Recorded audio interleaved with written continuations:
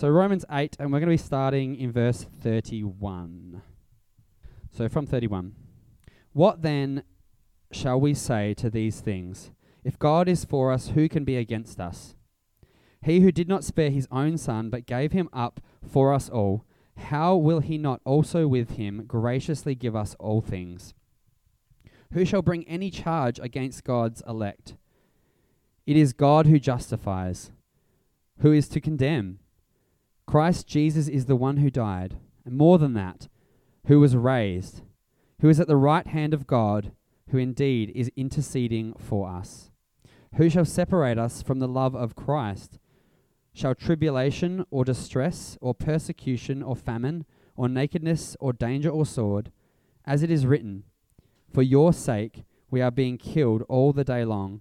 We are regarded as sheep to be slaughtered. No, in all these things we are more than conquerors through him who loved us. For I am sure that neither death nor life, nor angels nor rulers, nor things present nor things to come, nor powers, nor height, nor depth, nor anything else in all creation will be able to separate us from the love of God in Christ Jesus our Lord. Thanks, Josh, for that reading. What a wonderful passage that is. I help out Ollie in youth, and believe it or not, Ollie works really, really hard, and sometimes he doesn't have time for tea. So he always pops out the back to the table when we're preparing supper, and he always checks to see if he can get a little tidbit first. It wasn't that long ago that Ollie came out and he had a piece of paper with him, and I said, "What's that?" And he said, "Oh, that's the Found at 5 series that we're doing." And I had a quick squiz, and I said, "Can I speak on Romans 8, the back end?" And so here we are, the back end of Romans 8. Just happens to be my favourite passage in all the Bible. What is an anchor? I'm a civil engineer. Pretty much everything we build is anchored to the soil.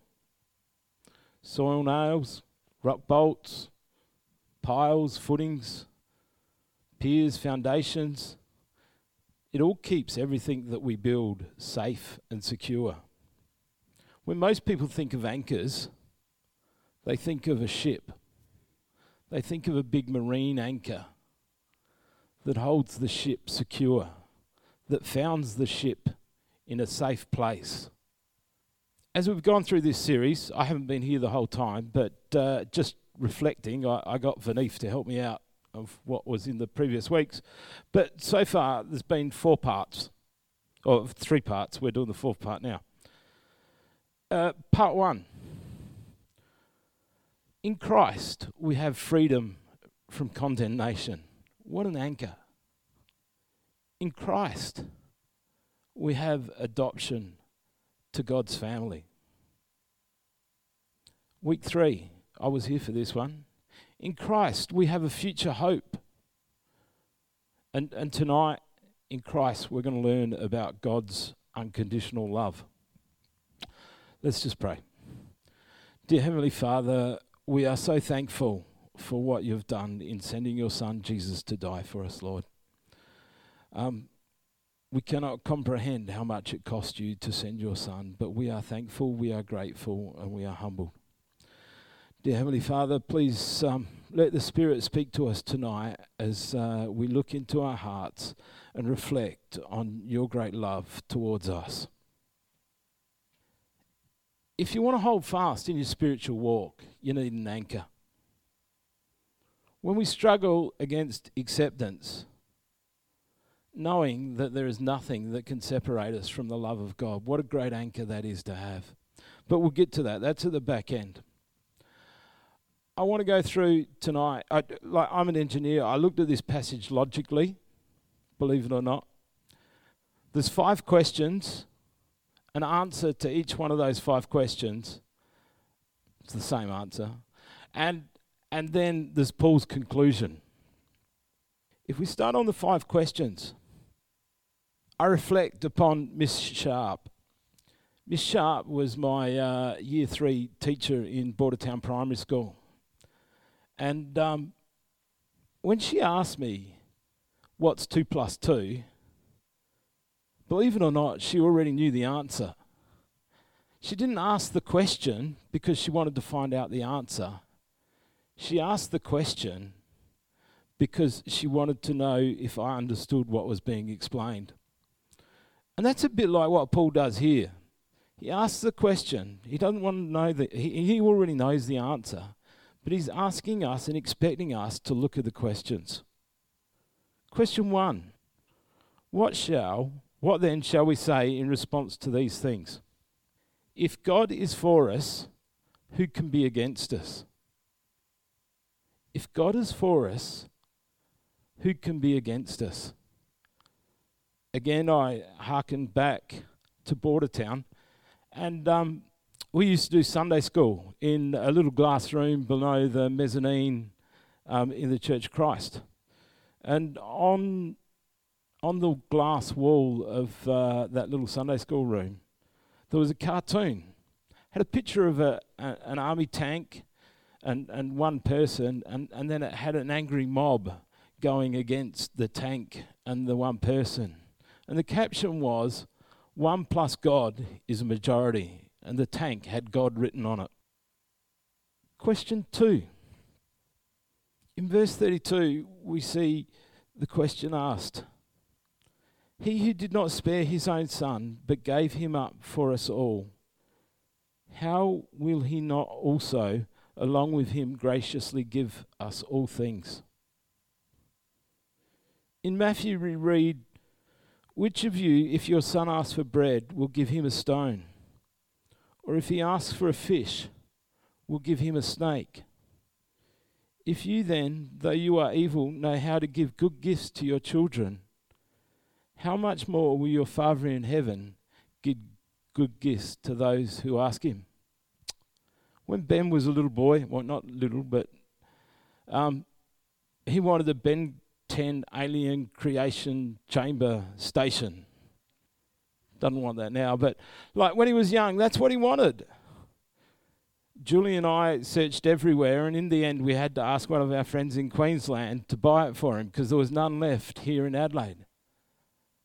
But that's the love that we had for Ben, that we wanted to give him what he wanted. How much more then will our Heavenly Father give for us? Question 3. When we get to verse 33 and verse 34, I picture this heavenly courtroom where there's a persecutor who's making an accusation, and there's a judge who's bringing down judgment and condemnation. In verse 33 we hear, who will bring any charge against those whom God has chosen? It is God who justifies. The prosecutor who brings a charge and the judge who sits ready to condemn. But here's the thing. If it's God who justifies, who can bring any accusation against those that are accused? We get out of jail not because of what we have done, but because of what Jesus has done for us in that courtroom. It's not anything we can do, it's what Christ has done for us, and it's the shed blood of Christ. Question 4. Who then is the one who condemns? No one. Christ Jesus, who died, more than that, who was raised to life, is at the right hand of God and also intercedes for us. In this verse, we see 4 things that Christ has done for us, which leads to the 4 reasons why we can never be condemned. It's Jesus, the one who gave his life for us. I said Jesus gave his life for us. It was his choice. He chose to die. He didn't stumble in front of a bullet or anything like that. It wasn't a Stephen Bradbury moment. The Son of Man came to give his life a ransom for many. He is the one who gave his life for the undeserving, for the unworthy, even while we were yet sinners. He is the one who gave his life to complete his perfect obedience to the Father. He is the one who gave his life to forgive all our sins. He is the one who gave his life in all these ways to prove the love of God for us. But God demonstrated his own love towards us while we were yet sinners, that Christ died for us. What an anchor that we can take. So, reason number 1, Jesus chose to die for us. Reason number 2, he was raised from the dead by his Father. He was raised because the verb is passive. Not Christ rose, but Christ was raised. The point is that the Father was so satisfied with the payment for the debt, for the all-atoning work, for the blood that covered our sins, that vindicated his obedience and suffering. It was a finality. When it was finished, it wasn't Jesus who chose it was finished, but it was God who chose it was finished, because it was God who raised. Christ was raised because the death was an acceptance of payment in full. When you pay an invoice, sometimes, we all pay them online now, but sometimes you used to get a paid in full stamp. I remember going around with Dad on the last Saturday of the month, and we'd go around to all the businesses and we'd settle all the invoices. And you'd get a stamp, paid in full, on that invoice. And that gave great comfort to my dad, because he knew he didn't have any outstanding debts. But what a great anchor that the Father no longer looks at us and condemns us, because our debt has been paid in full. The third reason why we can never be condemned is because he is the one who is at the right hand of God. That little phrase, at the right hand of God, had a great power for first century Christians who knew their Old Testament. It comes back from Psalm 110 verse 1. God says to the Messiah, "Sit at my right hand until I make your enemies your footstool." The meaning is triumph and rule and authority.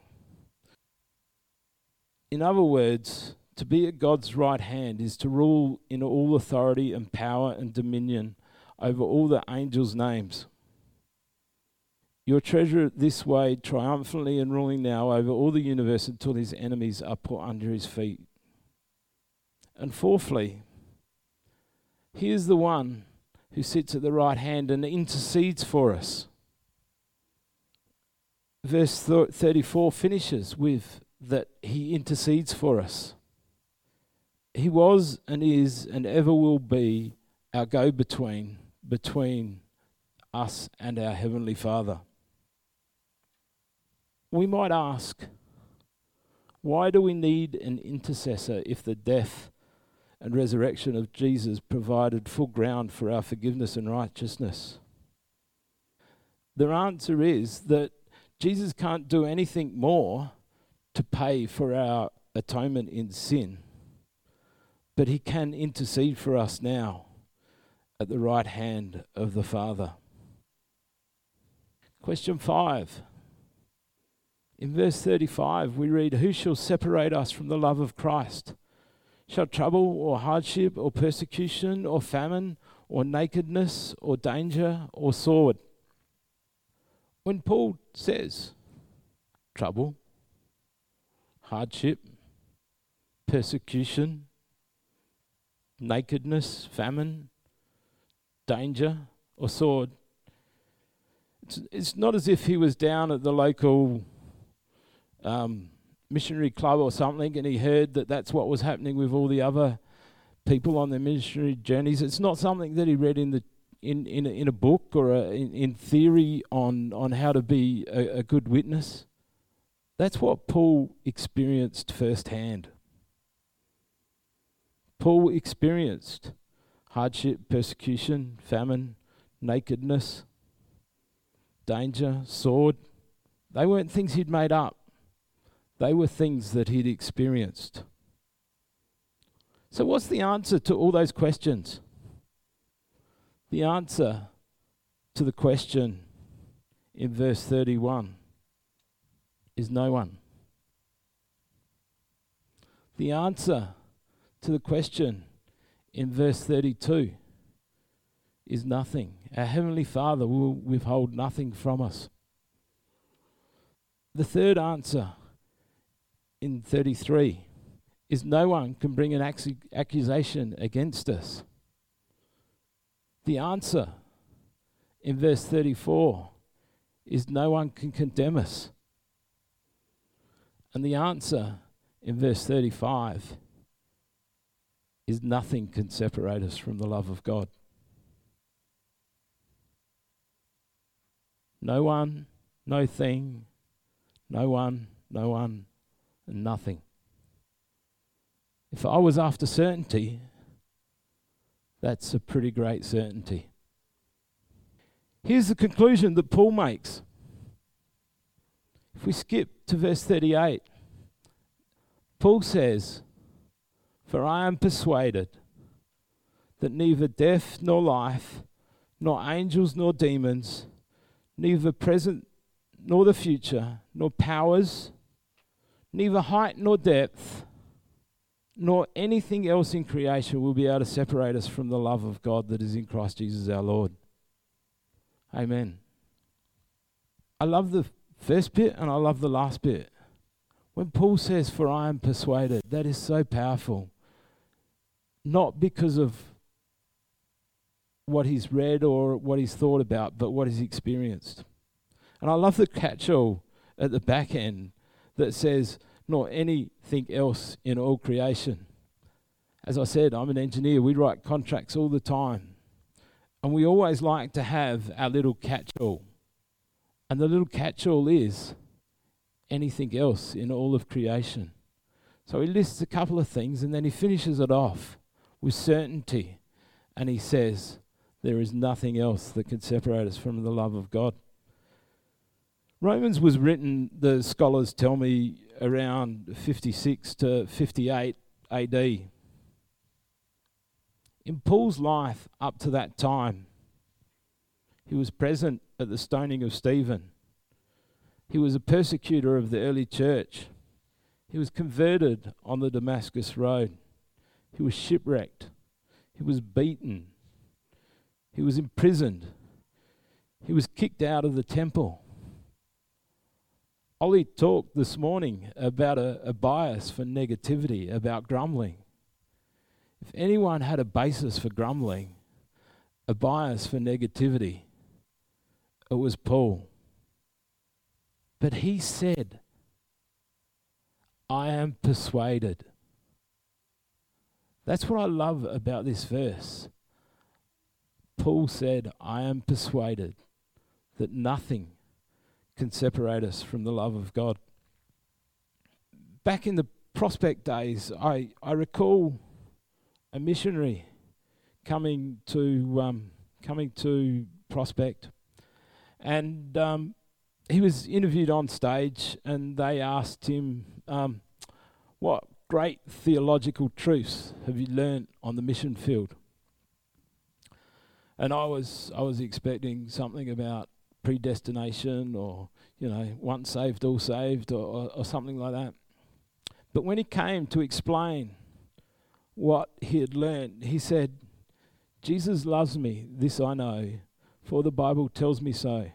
Little ones to him belong, they are weak, but he is strong." I thought, you got to be kidding me. a kid's song?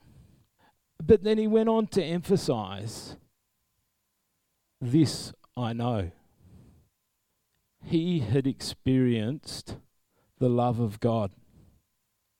And he had experienced that Jesus had loved him. And he affirmed, "This I know." We've got Paul's conclusion. We've got that missionary's conclusion. And I want to tell you a little bit about myself. My mum got saved in the Billy Graham Crusades in 56. My dad went to church on Christmas and Easter, but I went along to the Uniting Church in Bordertown, and we had an Easter camp when I was a young fella. And I went because all my mates were going. And I also liked fishing, and it was down at Robe, and we could go fishing. And after one of the morning services, Ross Marshall, John Fryer, Lee McLeod and myself nicked off to go fishing to this alleged great spot that Lee knew. But when we tried to get there 2.5 years later, we still weren't anywhere near Lee's spot.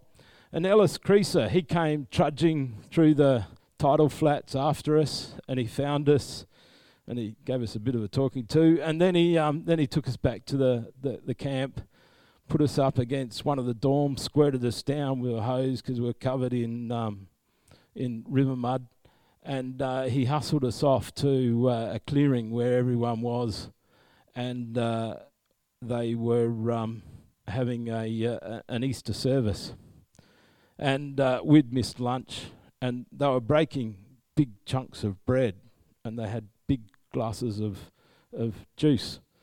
And they said, if anyone wants to come forward and eat this bread and drink this juice, come forward.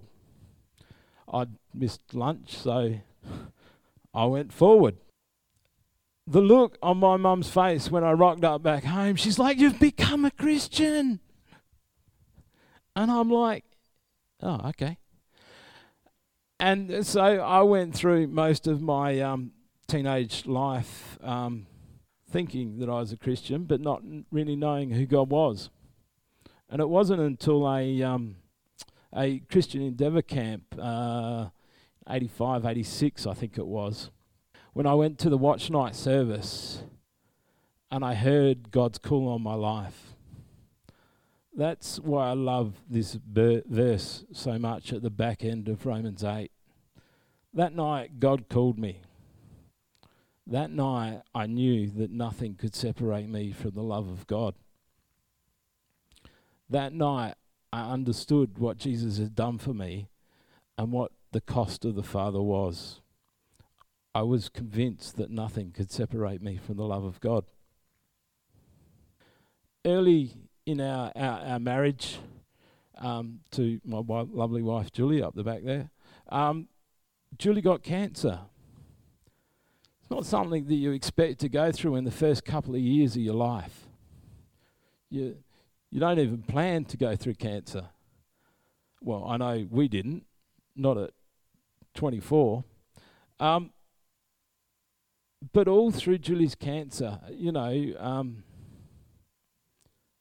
I knew, I was persuaded that nothing could separate us from the love of Christ. Having gone through cancer, we thought, happy sailing. All our trials are over. We'll just coast along for a little bit. We went through IVF to get our 3 beautiful children, but again, that was a journey. It was hard. James teaches us that trials produce faith.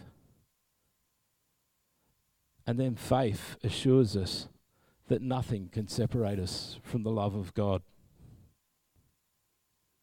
Just last week, the elders and I had a difficult conversation. The elders recommended that I withdraw my candidacy for eldership. Through it all, I can assure you that I have peace, and I know that nothing can separate me from the love of Jesus and the love of God that's in Jesus. God's love cost him. Jesus himself said that he came to give his life as a ransom. There was a debt to be paid, and there was a cost to that debt. What is your conclusion? I've talked about Paul's conclusion. I've talked about the missionary's conclusion. I've talked about my conclusion. What is your conclusion? Young people, do you have an I am persuaded moment? You don't have to have an I am persuaded moment to experience the love of Christ, the love of God. But what is holding you firm in your faith? What is your foundation? What does your anchor look like? Is it firm? Is it strong? Is it founded in your Saviour's love? What are you putting your hope on? What is your anchor? Whose anchor is it? Is it yours? Is it your mates? Is it your parents?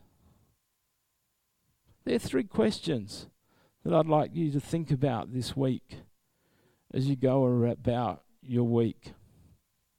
What is your I am persuaded moment? What does your anchor look like? What have you put your trust in? Whose anchor is it? Do you own it? Is it your own? 4 takeaways. 1 anchor. 4 takeaways. In Christ, we have freedom from condemnation. In Christ, we are adopted into God's family. In Christ, we have hope beyond our present suffering. And in Christ, we have God's unconditional love. That's it, folks. But what an anchor to take away. What a series of those 4 things that we can hope and have trust in.